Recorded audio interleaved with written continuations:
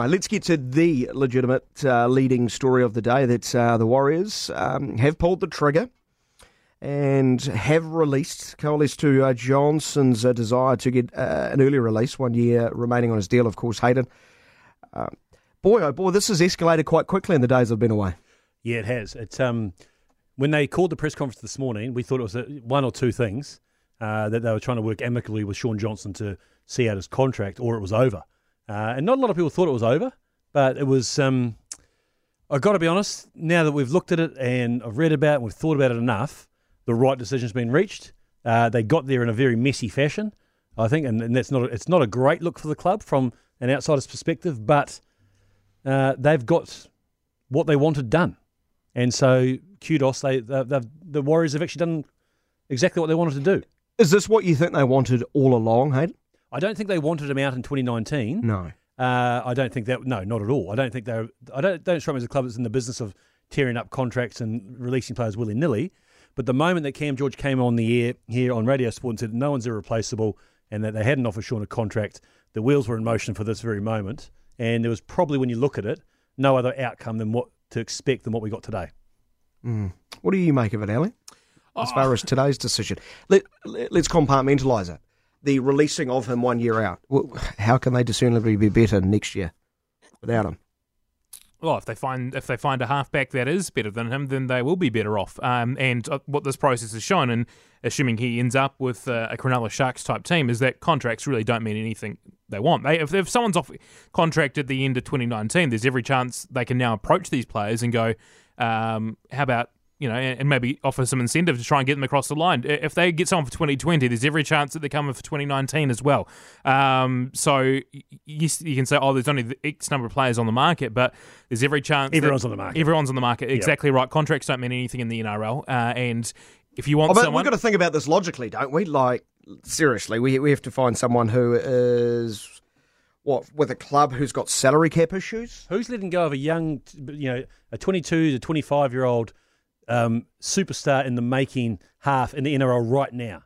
Well, who is? No one. Who's going to... You wouldn't say anyone's let go of someone like a Dylan Napa or a David Clement, but they've both gone from their clubs. These are both Australian reps and play in State of Origin year in, year out, but they've both gone from their clubs in the last couple of days. Who were in tight salary cap scenarios, weren't they? Yes, but the Warriors have now got money to spend. So no, but you need someone to... I'm sure they've got someone. Yeah, I'm sure they've got someone lined up. And my what if they don't though? That's my point. Like we don't know. We're guessing here. I'm assuming they do. I'm just assuming they've signed someone for 2020, or they're in the process of signing someone for 2020. What about 2019? I don't. I think this is no. Well, I don't really care about 2020. I care about 2019. They were pretty good in 2018. You might remember 2017. Hayden, wasn't that great, was it? No, it was miserable. If they can't find a replacement of some calibre, how much risk is there at sort of undoing all the good work of this year? The goodwill they gained is more, I think. Blake Green made Shaun Johnson look pretty good this year. I think they've retained the right half, even if Blake Green's only got a couple of years left in him. I don't think this is the worst decision from the Warriors. I think you get Blake Green in there and maybe you get someone in young for 2019 and... or target someone else for 2020 and beyond. Perhaps that's the way you go about it, but I really don't think this is the worst decision from the Warriors. I always have thought they've been in the right ever since that came through, that they weren't going to offer him a contract before November 1, because basically whoever signed off on that deal last time to offer Shaun Johnson 7 figures, that was one of the worst deals in the club history, and they needed to pare back a good 200,000, 300,000 off that. But now, he was the franchise player then. He was the number one player at the club, and so he got franchise money, but they've now replaced him with Roger Tuivasa-Sheck. Who's the best player in the game? Yes. Shaun Johnson's never been in the conversation for Delhi. Never even been close. No. Yeah, but there's about 15 players paid more than Tuivasa-Sheck across the NRL. Which is fine, but you can only really afford to have $1 million player at your club. Yeah, totally. Absolutely. And the Warriors have got theirs, and they've made the right choice to put... Well, two, technically. Two. You can, like, the Storm...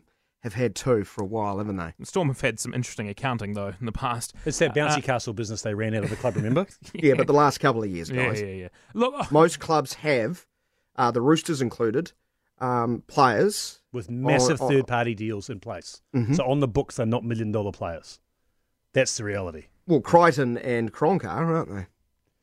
Yeah, that's the Sydney Roosters. They're allowed to. They're the no salary cap team. Oh, it's funny. Well, what about the Cowboys? Have Morgan and Tamalolo? Yeah, Morgan. Okay, Yeah. so maybe they You know, maybe they don't use the salary cap $1 either. million is about 10% of your cap. So you can have two. I'd rather spend that $1 million on a blockbusting forward than likes of a David Clemmer or a Dylan Nupper. You mean the person that's going to carry for 150 metres a game? Yep. Guaranteed. Yeah, the hard hits start the down the sets middle. well. Yeah. The one we've Yeah. sort of been crying Bend the out line. for Yeah, the exactly. last couple of years. What does Budgie call them? The table setter. Yeah. Yeah, exactly. That's the word. Yeah. Yeah. Look, I stood But up. the issue is, if you were going to sign one of those for 2019, you needed to be speaking to them on November 1, 2017. You're not getting one. Yeah. You're not getting one. So you're getting a contract, someone tied to a club, and we really are throwing darts at a dartboard, aren't we? Yeah, we are. Yeah, and look, this wasn't the outcome the Warriors wanted. It wasn't. They wanted him for 2019, but that was always the risk when you load up the gun like that and you say we're not going to re-sign you for 2020. That's always part of the package, is that he could be gone, full stop, and he could be gone by the time that goes, and that's what we've seen happen this morning. The Warriors, I don't know whether it's scrambling, perhaps it is, but they'll have to find someone pretty quick, smart to get in the mix for 2019. But as we've seen, that can happen pretty quickly. Right, so you can keep your messages coming through, like Nicarima, even though he's tied to a 2-year deal with the Broncos. No young superstars coming No.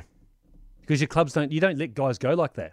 You don't let the young guys like Nicarima go. But What about Sean Johnson? Just let him go. well, but he's 28 coming off $1 million contract. Mm.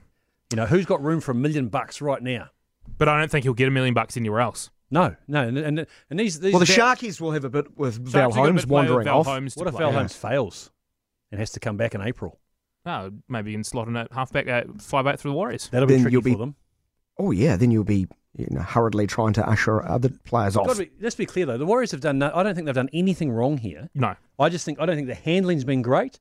But The what handling they've done, can never be great Well, with these sort of no. things, though, can it? It's No. never going to be perfect. No, but because going public with it, that was a I big think mistake. has lit a bit of a fire under it, and maybe has led to him not being on the roster for next season. But I think When if it was all privately done, could you have seen a way where he just sees out his deal? maybe, but I don't think it was ever going to be private, because everyone knows that November 1 is the date where you start negotiating, and the questions are going to come in. And the questions we're going to be asked is Kent, I think it was out of the breakfast show, asked it a couple of days before November, where's Sean Johnson at with his next deal? We knew that he And was off Cameron contract. George could have done what he did in the 20 interviews before that. I'm giving you nothing, Kento. Yeah, Those are all private. But we would They're have all known because private.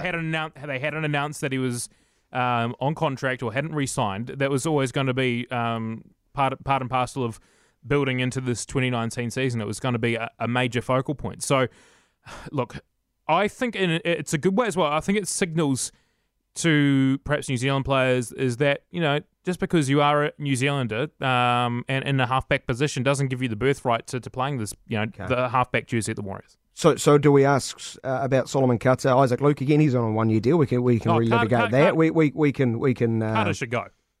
I'd happily cut Carter. Anything else we need to discuss before we move off this one, Hayden? No, I think we're good. I think we've covered this quite Extensively. Quite clearly. The key. I'll just say something. Oh no, Elliot's not done The that. keys in the way. You're not going to say that or something, No, are you? the key point, the culture mentioned in the media release from Cameron George this morning I don't about like the that. culture. I Why reckon, not? I reckon that's a sneaky thing to do today because he's never mentioned it before. Why is it a thing now when on the day you're releasing him, all of a sudden the word culture comes in? He's never mentioned that. It's never been mentioned around Sean Johnson before, and I reckon it's an unfair distractionary arrow. But maybe it's to the throw reason. today. Did Sean Maybe it's- Johnson want to represent their club next season? The answer to that is obviously no. because he asked for a release, so he's quite entitled to say that. Do you reckon? Yep. Well, it's not going to compromise our culture on and off the field with people who do not wish Yeah. to represent our club. I just think there's a lot I easier don't think way. I don't think There's a that is better too way. harsh. I know it's not too harsh, but there's a better way that all of a sudden it now looks like Sean Johnson is causing culture issues in the team because people won't read it like that. They'll see the word culture, they'll see Sean Johnson, and they'll say, Manu Vatavai. Yeah, but Hayden, people, we take signs out of text differently all the time, right? Yeah, we can't absolutely. have everyone reading something I know the what same you're way. saying.